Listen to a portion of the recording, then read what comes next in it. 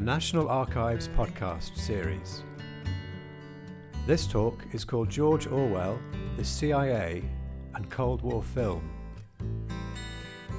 It was presented by Professor Tony Shaw and recorded on Friday the 1st of November 2019 at the National Archives, Kew.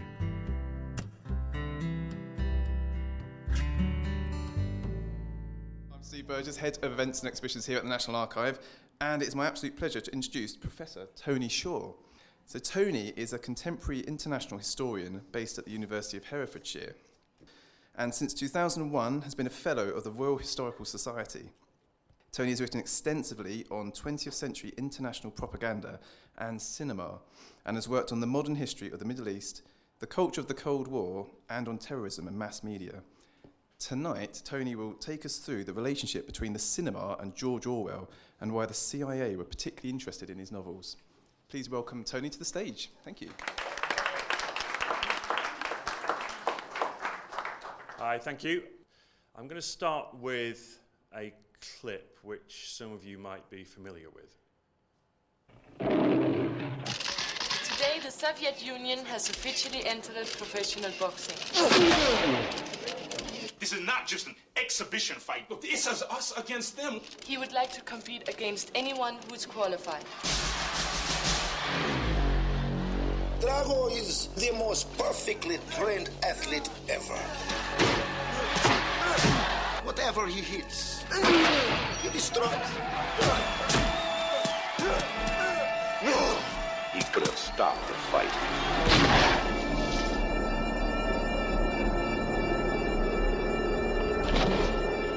He could have saved his best friend's life. I'll never forget you, Apollo. But now, the one thing he can't do is walk away. Has the fight date been set yet? December 25th. Where? It's in Russia. Are you nuts? Miss Balboa, When will you be going to Russia? I'm not going to Russia. I don't know what you're talking about. He's had one professional fight, and one man is dead. Tabibi, he's going to have to kill me. Why can't you change your thinking? Because I'm a fighter. You can't win!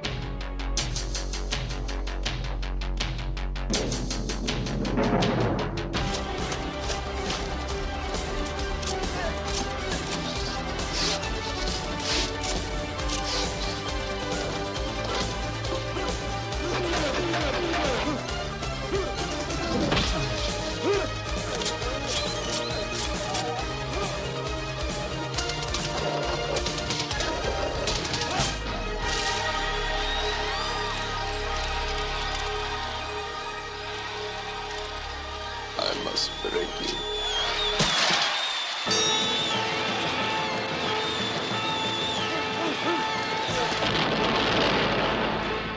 Rocky IV.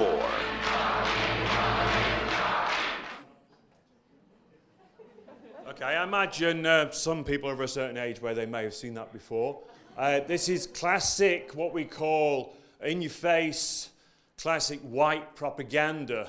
It's very simple, it's very straightforward, and it's a classic example of where propaganda meets entertainment. Rocky IV was just about one of the most popular movies made about the Cold War during the Cold War. We all laugh, we all snigger about it. All of us think that none of us actually succumbed to its propaganda, but I bet many of us did.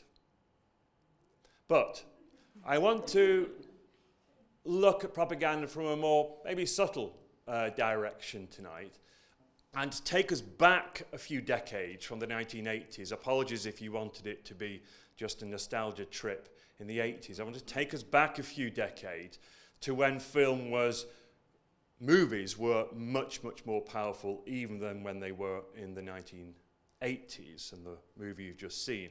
And I want to focus on this man. This is George Orwell. George Orwell is widely regarded as one of the great champions of social democracy, one of the most impressive and revered political writers of the 20th century. George Orwell died in 1950 as a young man, is only 46 years of age. But I'm interested in many ways of what becomes of George Orwell's writings. Animal Farm came out in 1945, pretty much at the end of the Second World War. Animal Farm, apologies if you know this already, is an allegory of the Bolshevik Revolution of 1917.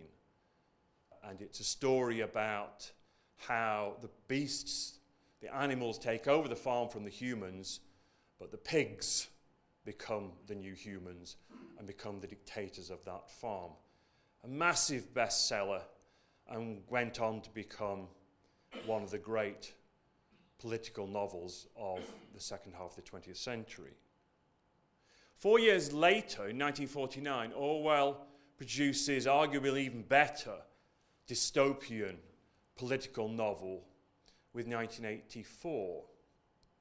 That equally becomes a bestseller and gets taken up in schools throughout the world and becomes probably one of the most important novels of the Cold War.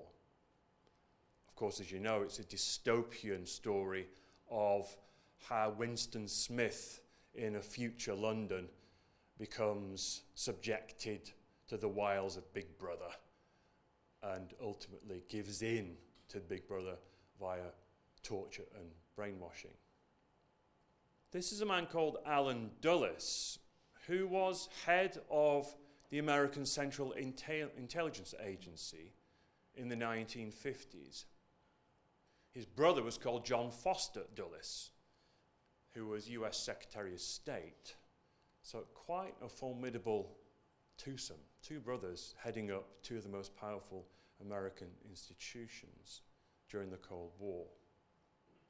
I want to now talk about why Alan Dulles was interested in turning both Animal Farm and 1984 into movies in the mid-1950s. And I'm going to talk for the rest of the session about the adaptation of those two books into movies in the mid-50s.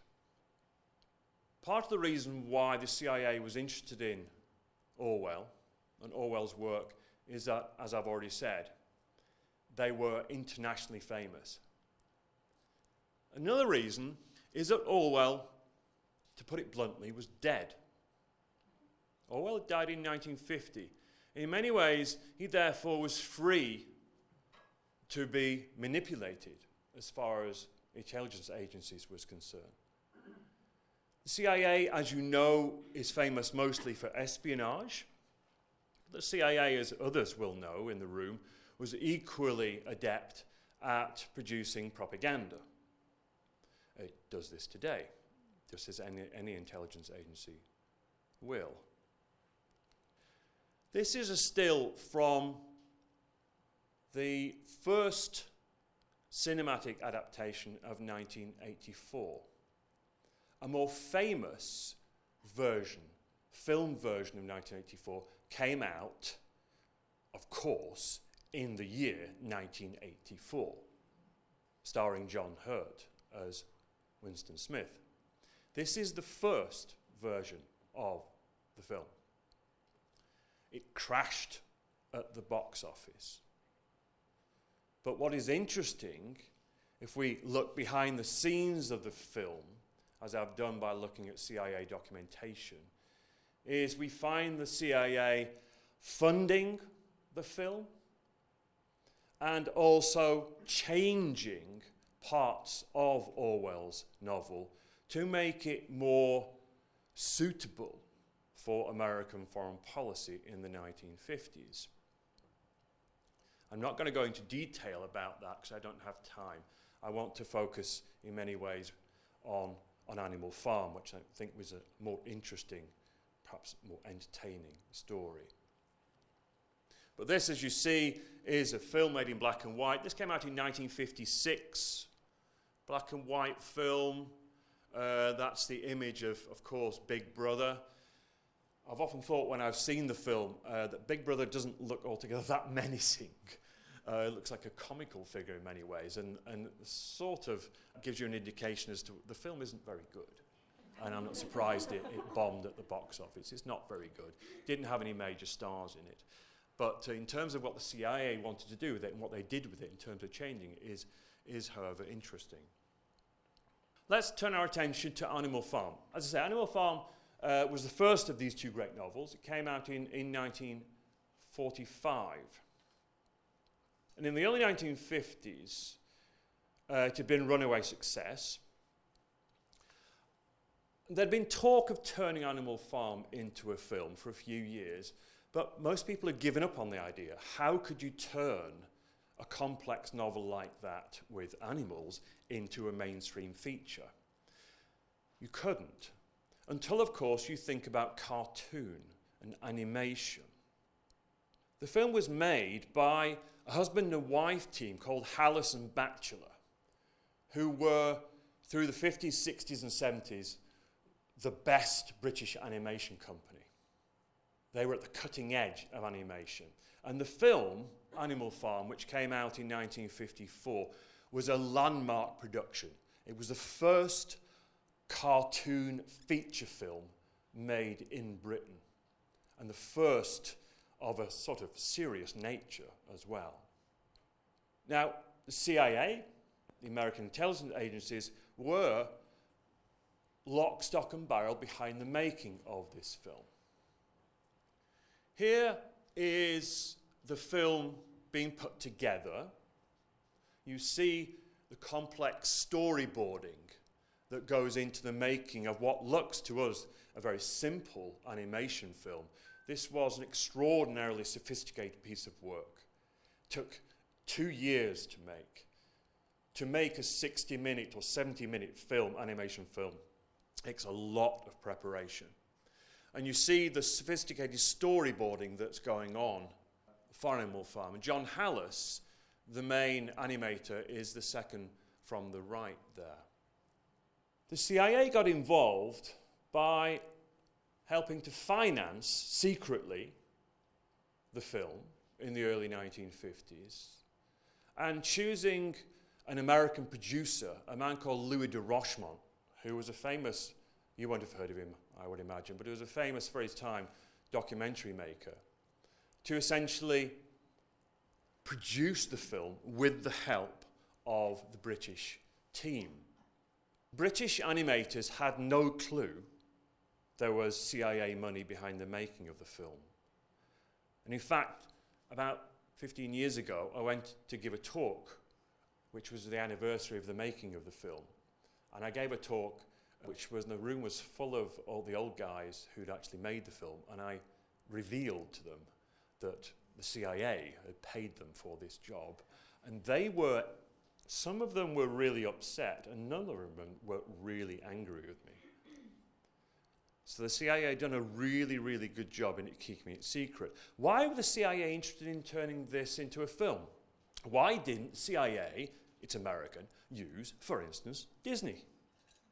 A much better known animation firm. A, the answer to that is too expensive. B, by getting a British animation company, they were at one remove from it. They could hide their fingerprints a lot more easily. The film changes the novel in some important ways.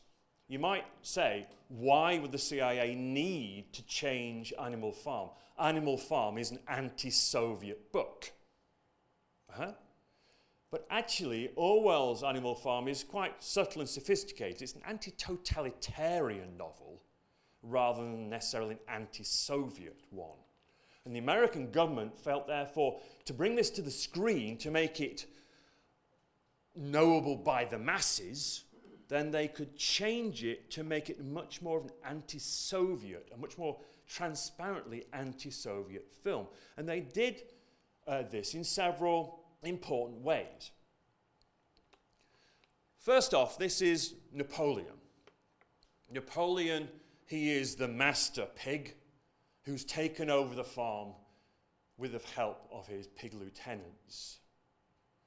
Napoleon is Joseph Stalin. But in the book, Animal Farm, whilst Napoleon is evil, a bad pig, he doesn't play as central a role as he does in the film version. So again, This is an attempt by the CIA to make Napoleon, Stalin, much more of the bad guy of the story. Here's an image. I'm going to show you a clip, by the way, in a couple of minutes. I'm going to show you a clip of the film.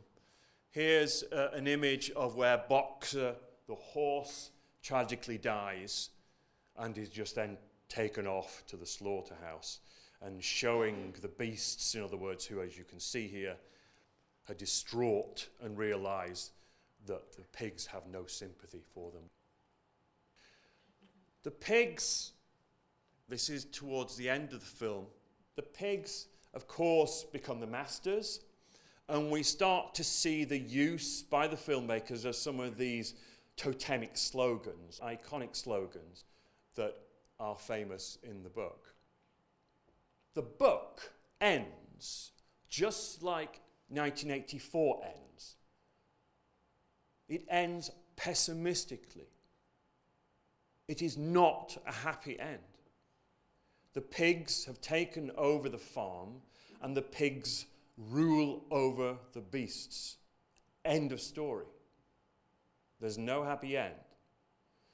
Let's look now at the end of the movie rather than the book.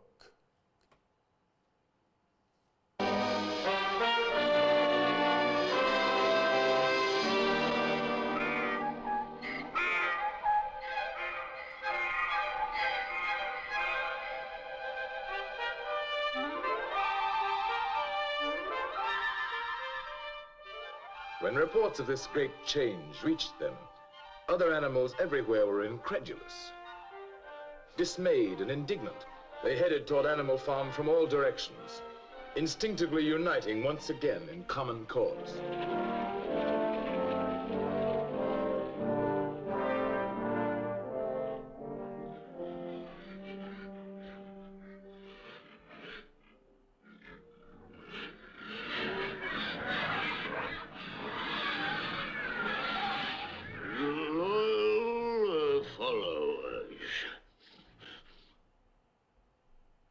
Farms owned and operated by pigs, there is order and discipline.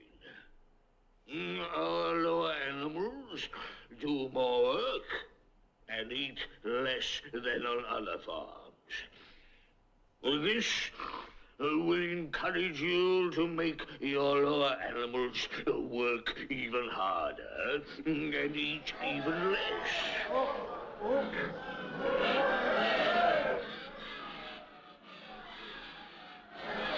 To a greater animal farm, to peace and plenty under pig rule.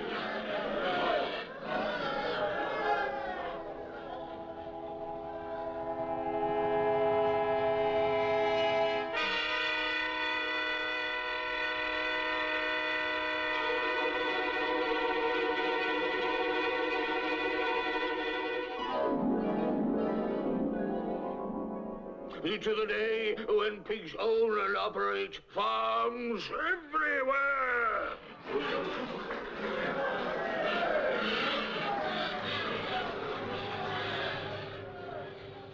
To the animals, it now seemed that their world, which may or may not someday become a happy place to live in, was worse than ever for ordinary creatures. And another moment had come when they must do something about it.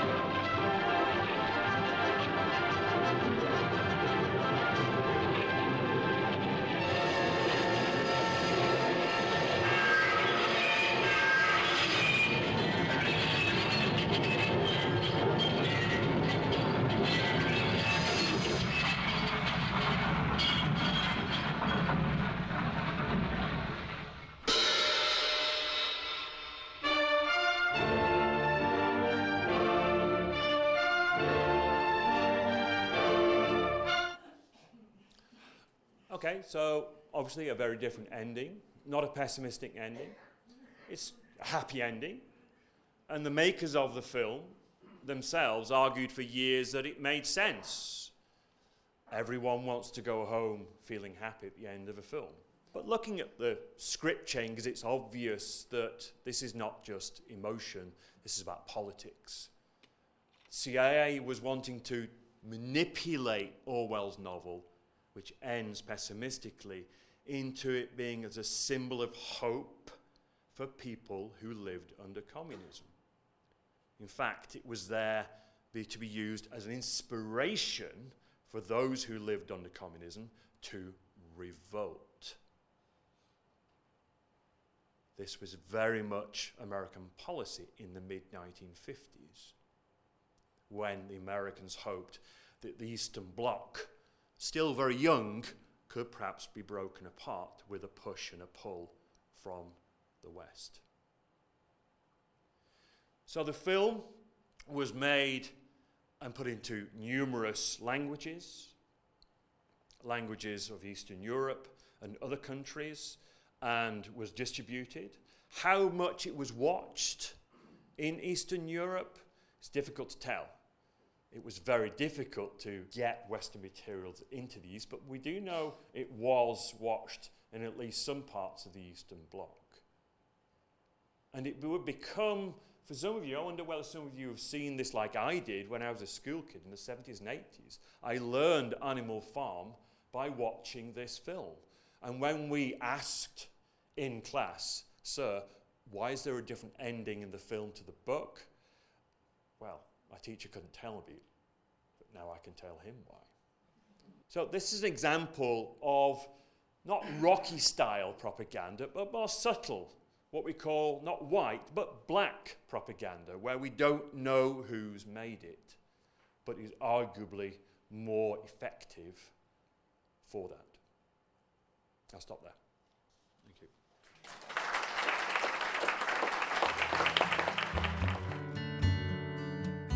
This podcast is copyright the National Archives.